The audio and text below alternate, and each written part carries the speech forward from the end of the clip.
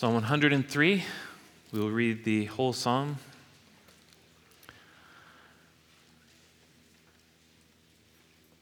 And this is what Holy Scripture says. Of David, bless the Lord, O my soul, and all that is within me, bless his holy name. Bless the Lord, O my soul, and forget not all his benefits, who forgives all your iniquity, who heals all your diseases, who redeems your life from the pit, who crowns you with steadfast love and mercy, who satisfies you with good, so that your youth is renewed like the eagles. The Lord works righteousness and justice for all who are oppressed. He made known his ways to Moses and his acts to the people of Israel. The Lord is merciful and gracious, slow to anger and abounding in steadfast love. He will not always chide, nor will he keep his anger forever.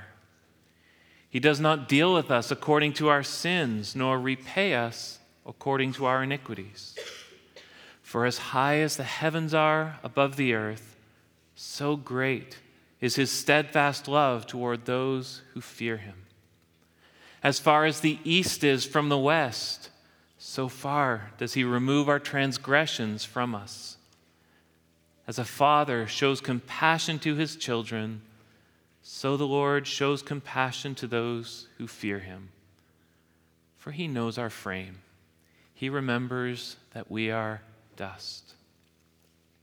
As for man, his days are like grass. He flourishes like a flower of the field, for the wind passes over it, and it is gone, and its place knows it no more. But the steadfast love of the Lord is from everlasting to everlasting on those who fear him, and his righteousness to children's children, to those who keep his covenant and remember to do his commandments. The Lord has established his throne in the heavens, and his kingdom rules over all. Bless the Lord, O you his angels, you mighty ones who do his word, obeying the voice of his word. Bless the Lord, all his hosts, his ministers who do his will. Bless the Lord, all his works, in all places of his dominion. Bless the Lord, O my soul. This is the word of the Lord. Thanks be to God. Please take your Bible and turn again to Psalm 103. Psalm 103. Do you like sports? Not everybody likes sports. I like some sports. I like the only good sport, which is hockey. And if you say ice hockey, you don't like hockey. But whatever sport it is you like or whatever thing it is you enjoy, maybe you have a favorite player on a favorite team. You may not know this, but mine is Mitchell Marner, number 16, Toronto Maple Leafs. He is my all-time favorite player on the Toronto Maple Leafs. I had the privilege of being at a Toronto Maple Leafs game a few weeks ago. It was the game when Mitchell Marner dipsy-doodled in the front of the net, knocked a puck out of the air, turned around, put it top shelf, beautiful goal. I was excited. I was very happy. I was extremely happy. I got out of my seat. My arms were in the air. I was high-fiving strangers around me. It was joy. It was utter happiness. I blessed Mitch. Later in the same game, the referees missed a very obvious infraction against a teammate of Mitch. I might have called the referee's abilities into question. This is sometimes referred to as cursing, not the saying a bad word kind of cursing, more like calling down the just punishment of heaven for the incompetence of the referee kind of cursing, for which I was not terribly proud. I think that most of us understand what it means to bless someone and what it means to curse someone. And God placed a poem into the Psalter, into the book of Psalms, that calls on you and me to bless him. In fact, it calls on us to talk ourselves into blessing God. Did you notice how the psalm starts and ends with the very same line? Verse 1, verse 22, bless the Lord, O my soul. The psalmist is talking to himself. And so we can gather that in this psalm, at least generally, the writer of the psalm wants us to direct, or what he wants to do is direct his own soul to bless God. But bless God for what? Well, if you look into the middle of this psalm, you will see that he is dwelling on the mercy, the love, the expansive forgiveness of God toward sinners. And he's directing his inner person, his soul, to bless God for who God is, in particular for God's mercy, compassion that is shown in his forgiveness of sinners. And then he'll go on to call you and me to do the very same thing, to bless God for who he is in and of himself, but most specifically for his compassionate, forgiving self. We have completed our series on the church, and that seemed like a very good time to treat ourselves after a somewhat technical series to one of these parts of the Bible, one of these golden passages in the Bible. We might say one of the favorite parts of the Bible. All of the Bible is wonderful. I don't want to discount any one part of it. But through the centuries, Christians sort of gather up these mountaintops of the Scripture. Psalm 23, Romans chapter 8, and Psalm 103 is often in that list. Because in this psalm, we rightly think about the very heart of what it means to be right with God. Kids, have you ever ruminated? You probably have. You didn't even know it. I've seen some of you do it. I mean, there's all kinds of people walking around after the service, and you're there with a little friend, and you're staring into the corner on a wall because a little spider is climbing up the wall. And you are looking at him, and you are thinking about him, and you're counting his 6 legs, his 8 legs. And you're wondering about him, and you're wondering how he spins his web, and you're pondering where he's going to go, and hopefully you don't smush him, unless he's going to my office, then you can smush him.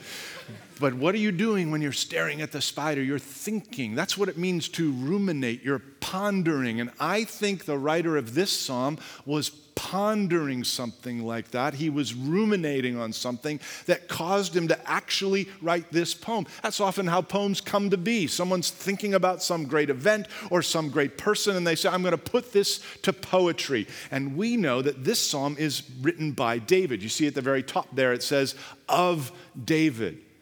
And King David has been pondering. He's not pondering spiders. He's contemplating or meditating on God as God, I think he's thinking about when God revealed himself, his full name, to Moses. Remember, the only Bible that David has is Genesis through Ruth. He's maybe got Job in there too, maybe a couple of his own Psalms or such. And David, it looks to me like he's been thinking long and hard about Exodus 33 to Exodus 34, that time that where Israel has done the golden calf thing, and the golden gaff, that's funny, because what it was a complete miss. And anyway, the golden calf episode happens, and Moses is interceding on behalf of the nation, and then Moses finally says, I just want to see you, Lord, I want to see your face. And God says to Moses, you can't see my face, anyone who sees my face will die. But he will pass by Moses when he hides him in the cleft of the rock. And so listen to this and try to picture it in your mind. There's Moses on the mountain hidden in the cleft of the rock, and the Lord descended in the cloud and stood with him there and proclaimed the name of Yahweh. Yahweh passed before him and proclaimed, Yahweh, Yahweh, a God merciful and gracious, slow to anger, and abounding in steadfast love and faithfulness, keeping steadfast love for thousands, forgiving iniquity and transgression and sin, but who will by no means clear the guilty, visiting the iniquity of the fathers on the children and the children's children to the third and fourth generation. You can see there's more to God's name than mercy, love, and forgiveness. But I think David is zeroing in on that first part of God's self-revelation because this is the part that applies to him as a member of that covenant community. And that is why David quotes Moses quoting God, poetically here in Psalm 103. He sets up the quote. If you look down to verse 7, he made known his ways to Moses, his acts to the people of Israel. And then the next verse, verse 8, he's quoting what we just read from Exodus 34. The Lord is merciful and gracious, slow to anger, and abounding in steadfast love. If you like, that's a condensed poetical version of Exodus 34:6. The Lord passed before him and proclaimed, the Lord, a God merciful and gracious, slow to anger, and abounding in steadfast love and faithfulness. Now, why is David referencing that quote? I think it's because he's been thinking and meditating on it. He's been twirling it about in his mind, pondering it, ruminating on it, and God's revelation of himself to Moses, and it causes him to just break out in this psalm that begins with, "Bless the Lord, O my soul, and all that is within me, bless his holy name." We're likely more accustomed to asking God to bless us. Or perhaps we're accustomed to the language of saying, God is blessed or blessed. But in this psalm, David is instructing his own internal person to bless God. Now, when we ask God to bless us, we're asking him to bestow some favor or kindness out of his generosity. But clearly, we cannot add anything to God. He is an ultimate being. And so our blessing of God does not mean the same thing as his blessing of us. We don't add anything to God. So what does David mean when he says this? When David says, when he calls on his own soul to bless God, he's demanding that his whole being engage in the spectrum of praise that befits the Almighty God. It is a call to worship, to praise, to adore, to thank, or in the parlance of Grace Fellowship Church, to delight in God. To speak God's excellence to God. And he lays out 4 reasons people like you and me, if you've been saved by God from your sins, must join him in blessing God. The first one is this: saved people must praise their generous God for all he has done for them. This is verses 2 through 6. So there's no doubt here that David's thinking in terms of the covenant in this psalm, and that old covenant ratified with Moses and the people of Israel. It's between God and all his people, and it basically said, if you obey me, you'll have lots of babies and good crops. If you disobey me, you will suffer great loss and die. It is what is called a conditional covenant. The blessings of the covenant are conditioned upon your obedience. And that is why Moses warned Israel when he brought them right up to the cusp of the land of milk and honey. Deuteronomy 6:12, he says, take care lest you forget the Lord who brought you out of the land of Egypt.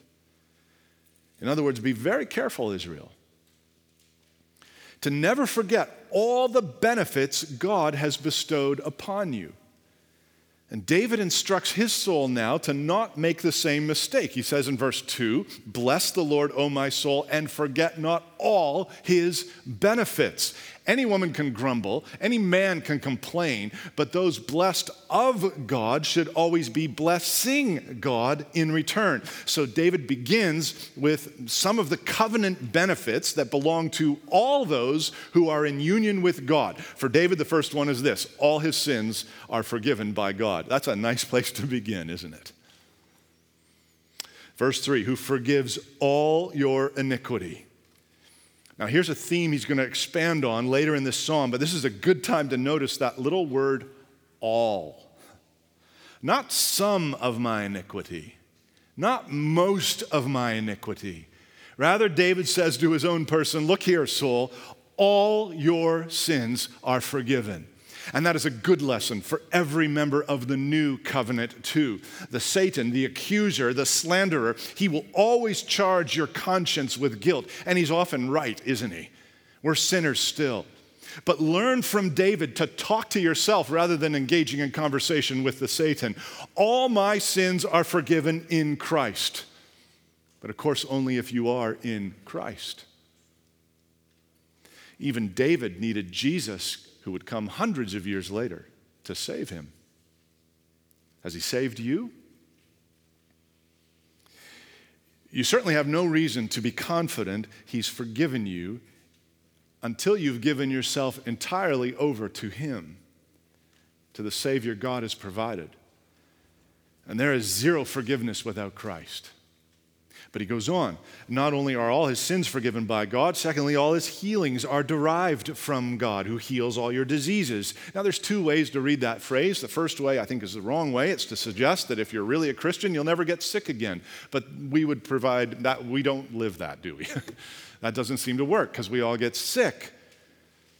Just read the book of Job if you're having trouble believing that God would even use sickness in a believer's life for good.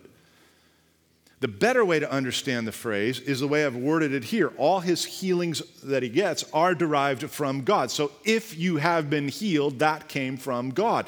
God is certainly able to heal us. Think of what God did with Israel by the waters of Meribah, the waters of, do you remember what? Grumbling. Moses prays. God answers the prayer by those undrinkable waters, and he heals them, and he says, I will put none of the diseases on you that I put on the Egyptians, for I am the Lord, your healer. So in this one tiny verse, David is making it clear that all the iniquities and all the diseases of all the oppressed are no match for all the benefits of the Almighty God. That is great. Well, how would I put this? The great covenant-keeping God makes Santa Claus look like a miser. David tells his soul, David tells his inner person that this God is the one who redeems your life from the pit. Look at verse 4. Who crowns you with steadfast love and mercy, who satisfies you with good so that your youth is renewed like the eagles. The Lord works righteousness and justice for all who are oppressed. You might remember a young man named Joseph, thrown into a pit. Genesis 37:23 says, when Joseph came to his brothers, they stripped him of his robe, the robe of many colors that he wore, and they took him and threw him into a pit. The pit was empty. There was no water in it.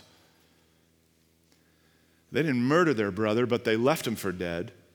He was oppressed. He was treated unjustly. He was treated unfairly. And yet Joseph's life did not come to an end in that wilderness. Over many trials and many years, he was made the second most powerful man on earth at the time. And David might be thinking back to that distant relative and be confident that the Lord, if he's able, will give him the same attention. And he knows this because God is the one who forgives, he's the one who heals, he's the one who redeems, he's the one who crowns, he's the one who satisfies, and he does what is right for and just for the oppressed.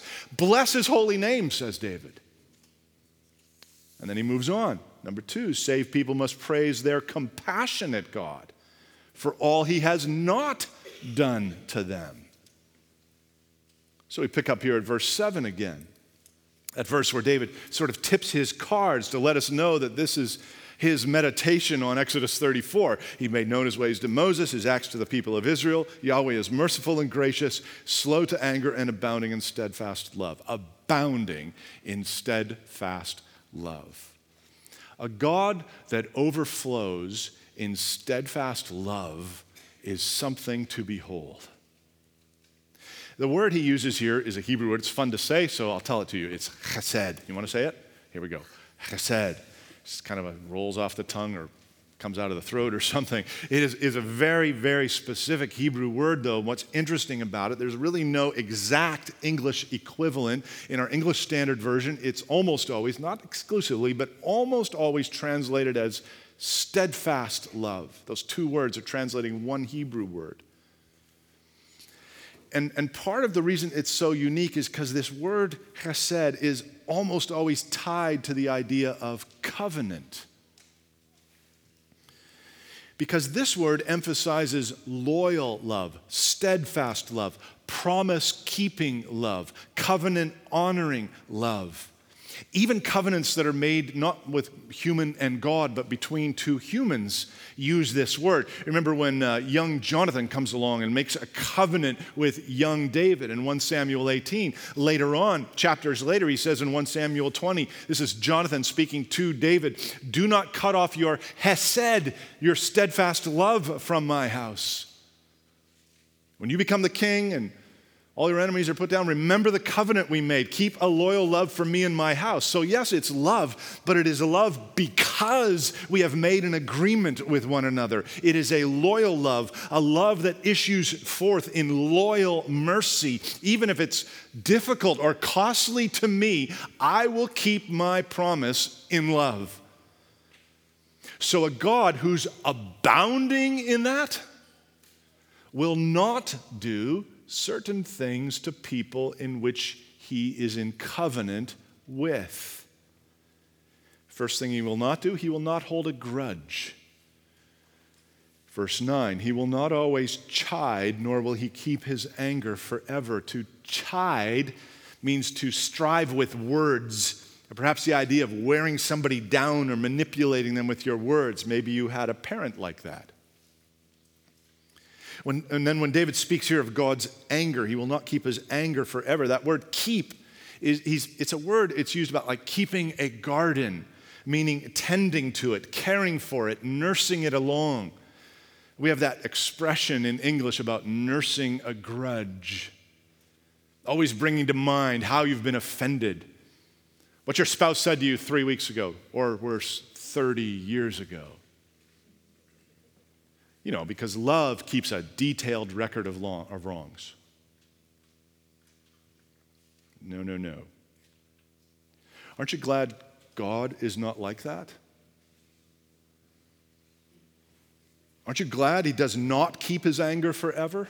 Otherwise, you would never last. Isaiah caught this in Isaiah 57:16. He's speaking, the Lord, in the first person here, the Lord is speaking through Isaiah. "For I will not contend forever, nor will I always be angry, or because the spirit would grow faint before me and the breath of life that I made." In other words, if I stayed angry, you would all die. God's not a grudge holder against his saved people, praise the Lord. He will also not take revenge, verse 10. He doesn't deal with us according to our sins, nor repay us according to our iniquities. Do you long for vengeance? A woman by the name of Grandma Bernie wanted vengeance on her money-grubbing children and grandchildren. They were all waiting for her to die so they could have her money. They were fighting with each other. And so she started taking out full-page ads in the London, England newspapers with a picture of herself, a pretty hilarious picture. And on the ad, it said something like this: "I'm not dead yet, and you won't stop fighting over my money, so I'm going to spend it all on dumb advertisements like this until I die. Vengeance." God seeks no vengeance. Once the penalty's been paid, he does not repay us even though we have so deeply offended him. David says, man, if you figured this out, if God has saved you, you ought to roll your eyes backward and have a word with your complaining heart. Attention, soul, can you not see because of him hung on that tree? There is no payment to be made. God's awful wrath has been all paid. Christian, when is the last time you extolled and praised God for all the things he has not and will not do to you? Things that in your sins you fully deserved. Instruct your soul to get to blessing God for this, and then move on to the third thing. Saved people must praise their remarkable God for all he is toward them. This is verses 11 to 19. Verse 11, for as high as the heavens are above the earth, so great is his chesed, his steadfast love toward those who fear him. As far as the east is from the west, so far does he remove our transgressions from us. So David uses some geographical references here. This is the third out of 4 times in the psalm he'll speak about God's chesed, the loyal love to keep his covenant. He says, God's chesed toward you, it's higher than you can reach. And those sins of yours, he's taken them farther from you than you can imagine. So far, he says, they have been removed. They have been placed at a distance that removes from existence. Our own globe seems to have endpoints on the top and the bottom, a North Pole and a South Pole. But you ever notice that there's no West Pole and there's no East Pole? And it's as if the psalmist is saying, you know, if he sent it to the North Pole, that'd be great. But he sent it as far as the East is from the West.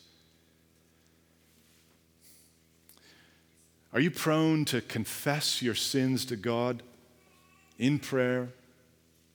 Then pick them all up again at the end of the prayer and walk away with them? Brother, sister, walk in the chesed of God, that sky-scraping loyal love. If he has forgiven you, he has taken your sins away from you. He has cast them behind his back. He has tread them underfoot. He has cast them into the depths of the sea. He's blotted out the memory of them from his mind. Why are you taking them home with you again when you've been at the gracious throne of your King? Leave your sins and your guilt at his feet. See them nailed to his cross. God, in his abounding love and mercy, bundles up all of your sins, puts them on a rocket bound to the outer rim of the galaxy, only even that's not far enough. For David understands that if there were even an ounce of sin, he could not remain in the presence and stand before a holy God. It must be taken permanently and entirely away. What kind of being would be so kind as to do that? A compassionate one. As a father shows compassion to his children, so the Lord shows compassion to those who fear him. For he knows our frame. He remembers that we are dust.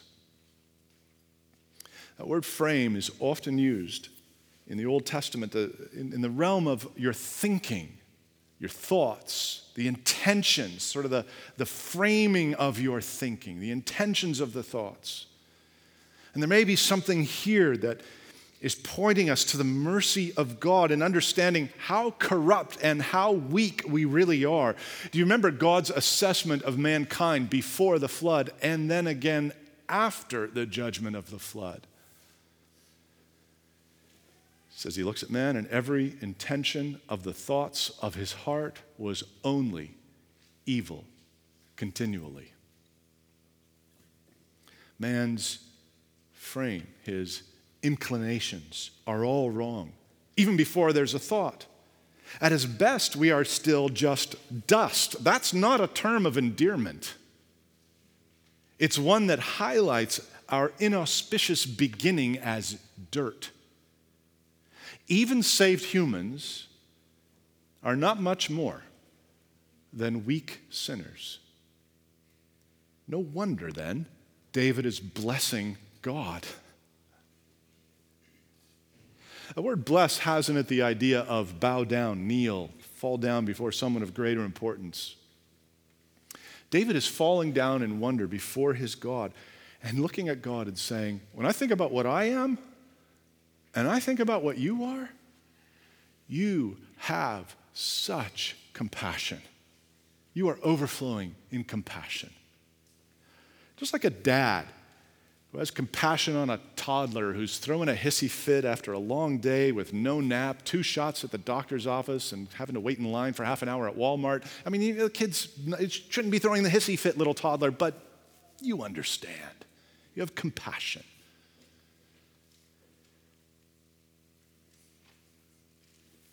God never excuses our sins, but he is compassionate toward us. Where does that compassion come from? How can David be so sure he is compassionate? Well, it comes right from Exodus 33. Back in verse 19 in Exodus 33, the Lord says, I will be gracious to whom I will be gracious, and I will show mercy on whom I will show mercy. It's the exact same word, translated mercy, compassion. It's the idea of the inner inclination of the heart. He will be compassionate on whom he will be compassionate. And who is that? He's going to tell us in a moment. But first, a little more reflection on big bad humankind. Look at verse 15. As for man, his days are like grass. He flourishes like a flower of the field, for the wind passes over it and it's gone, and its place knows it no more. Friends, we are so frail. Our motives are corrupt. Our bodies are dust. Our days are short. We blossom, then wilt. We flourish, then fade. We bloom, then it's doom. Who are we to compare ourselves to God? Our lives are just a vapor. They are so short. And look at verse 19. Look at the Lord. The Lord has established his throne in the heavens, and his kingdom rules over all. He is strong. He is eternal. He's in charge. He determines destinies. He rules over the rulers. He never fades. He never shrinks. He never stumbles. He never thinks or does anything wrong. What chance do we have to stand before that God? I'll tell you of that chance. It comes in the fourth and final occurrence of that word, hesed. Look at verse 17. But the hesed of the Lord is from everlasting to everlasting on those who fear him, and his righteousness to children's children, to those who keep his covenant and remember to do his commandments. See, the psalm begins with the author telling his soul to bless God. And along the way, he's called on all of us to bless God.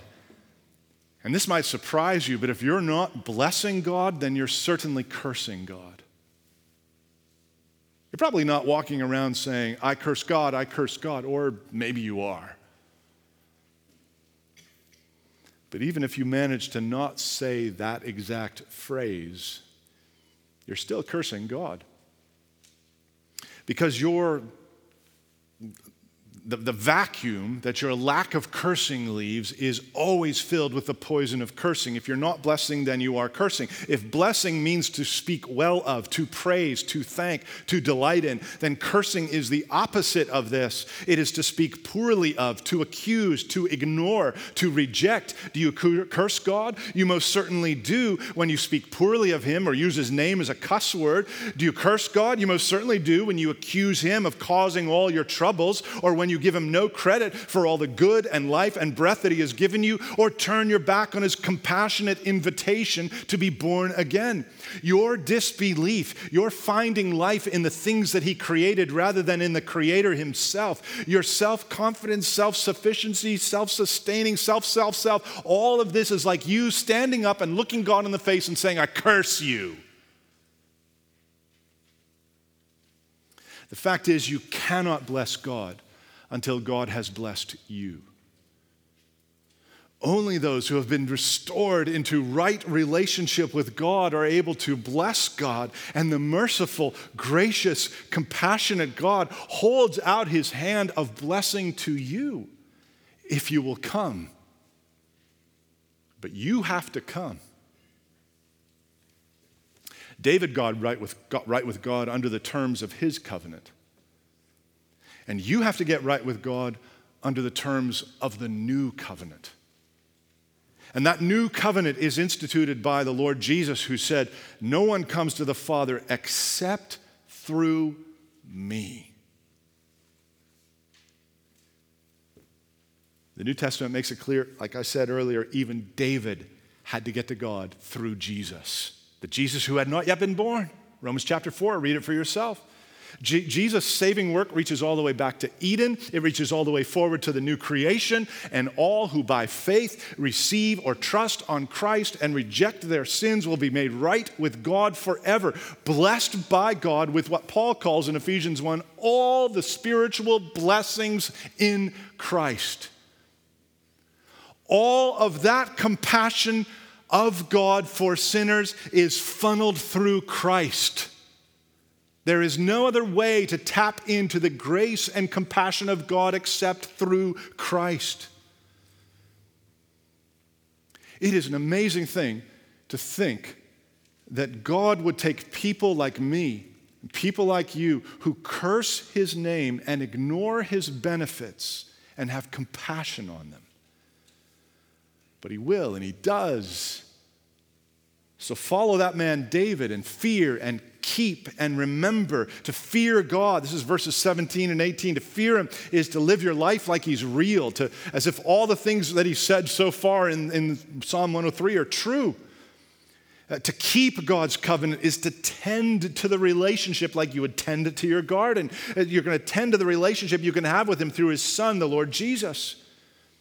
Look, Jesus was born to fulfill the covenant David lived under, and then he instituted this new and better covenant, but this new covenant comes with the same chesed. It comes with the same loyal love. The only difference is that this new covenant doesn't hinge on your obedience, it hinges entirely on Christ's. And guess what? He obeyed. Jesus came into the world to live the life Adam failed to live, you failed to live. He never sinned.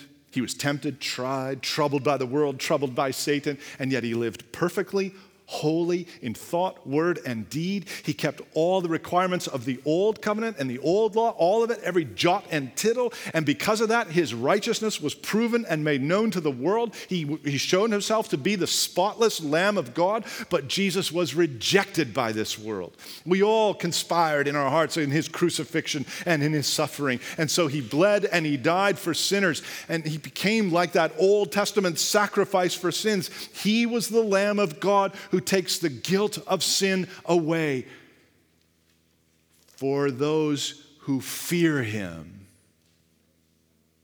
and keep his covenant. How does a person do that?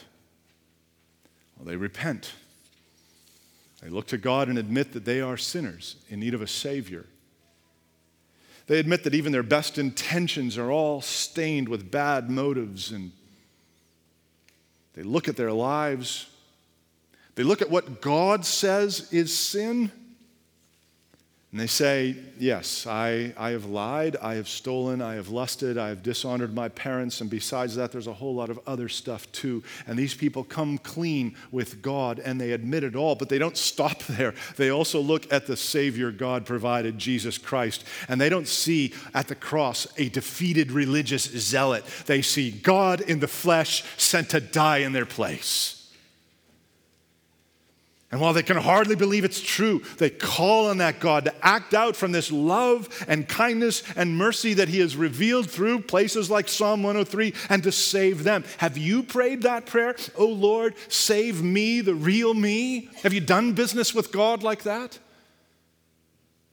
If this psalm is about anything, it's about crushing every last vestige of hypocrisy, lukewarm religion, and false profession. So, Christian, hear a rebuke here for you too. When David says to his soul, back in verse 1, "Bless the Lord, O my soul, and all that is within me," he is saying, let all of me be given to all of you. Christian brother, Christian sister, it is time to be done with petty mumbling of hymns and half-hearted readings of Scripture and prayerless days and sinful nights, calling on God when you're in trouble and ignoring him and his benefits when you're not. It is time to seek the face of God like David did, like Moses did before him. He is there to be found if you will honestly look. You say to your soul, "Bless the Lord, O my soul, and all that is within me." Only the soul saved by him can do it. And all of those who love and worship him will do it, not perfectly, never with the consistency we dream of, but we will do it truly, and we will do it from the heart, and only because he has saved us and made us new. No wonder David ends the psalm with this soaring crescendo, the fourth observation here. Every created being everywhere must praise the Almighty God for all that he is. It's not good enough for his soul alone to bless God. It's not good enough for his soul and yours to bless the Lord. A God this generous, this compassionate, this sin-removing, and grace-enduing must have every sentient being in the universe join the choir. Verse 20. Bless the Lord, O you his angels, you mighty ones who do his word, obeying the voice of his word. Bless the Lord, all his hosts, his ministers who do his will. It's like David is saying, yeah, normal angels, you're great, but I want the army angels too. Host is a word for armies. And so he's saying, look, I want them all. I'm calling on the big guys. Get to work, lads. Start up the choir, tune your harps. I want the mighty voices of the strong angels to lead the praise. And then even more, he goes on in verse 22 to say, bless the Lord, all his works in all places of his dominion, which is everywhere, which means all his works in every place, walruses, whales, oceans, orbs, lions, lilies, all of you join in with little old me, and he ends the psalm right where he started, bless the Lord, O my soul. Can you join that choir? Or do you need to come clean with God? Have you been presuming on his benefits, ignoring his compassion, not accessing his forgiveness? Have you been tolerating fakery with your divine friend? Whether for the first time or the 1,000,000th time, come all the way to God and bless the Lord. Bless him with all of yourself, all of your all. You don't have to stand up and cheer like me at a Toronto Maple Leafs game, but you do need to get all of your all into a state of true engagement with your Maker. Bless the Lord, O my soul, and all that is within me. Bless his holy name. Do it today, do it tomorrow, do it every day until the last day when we are finally home with the Lord forever. Let's sing of that day to one another now.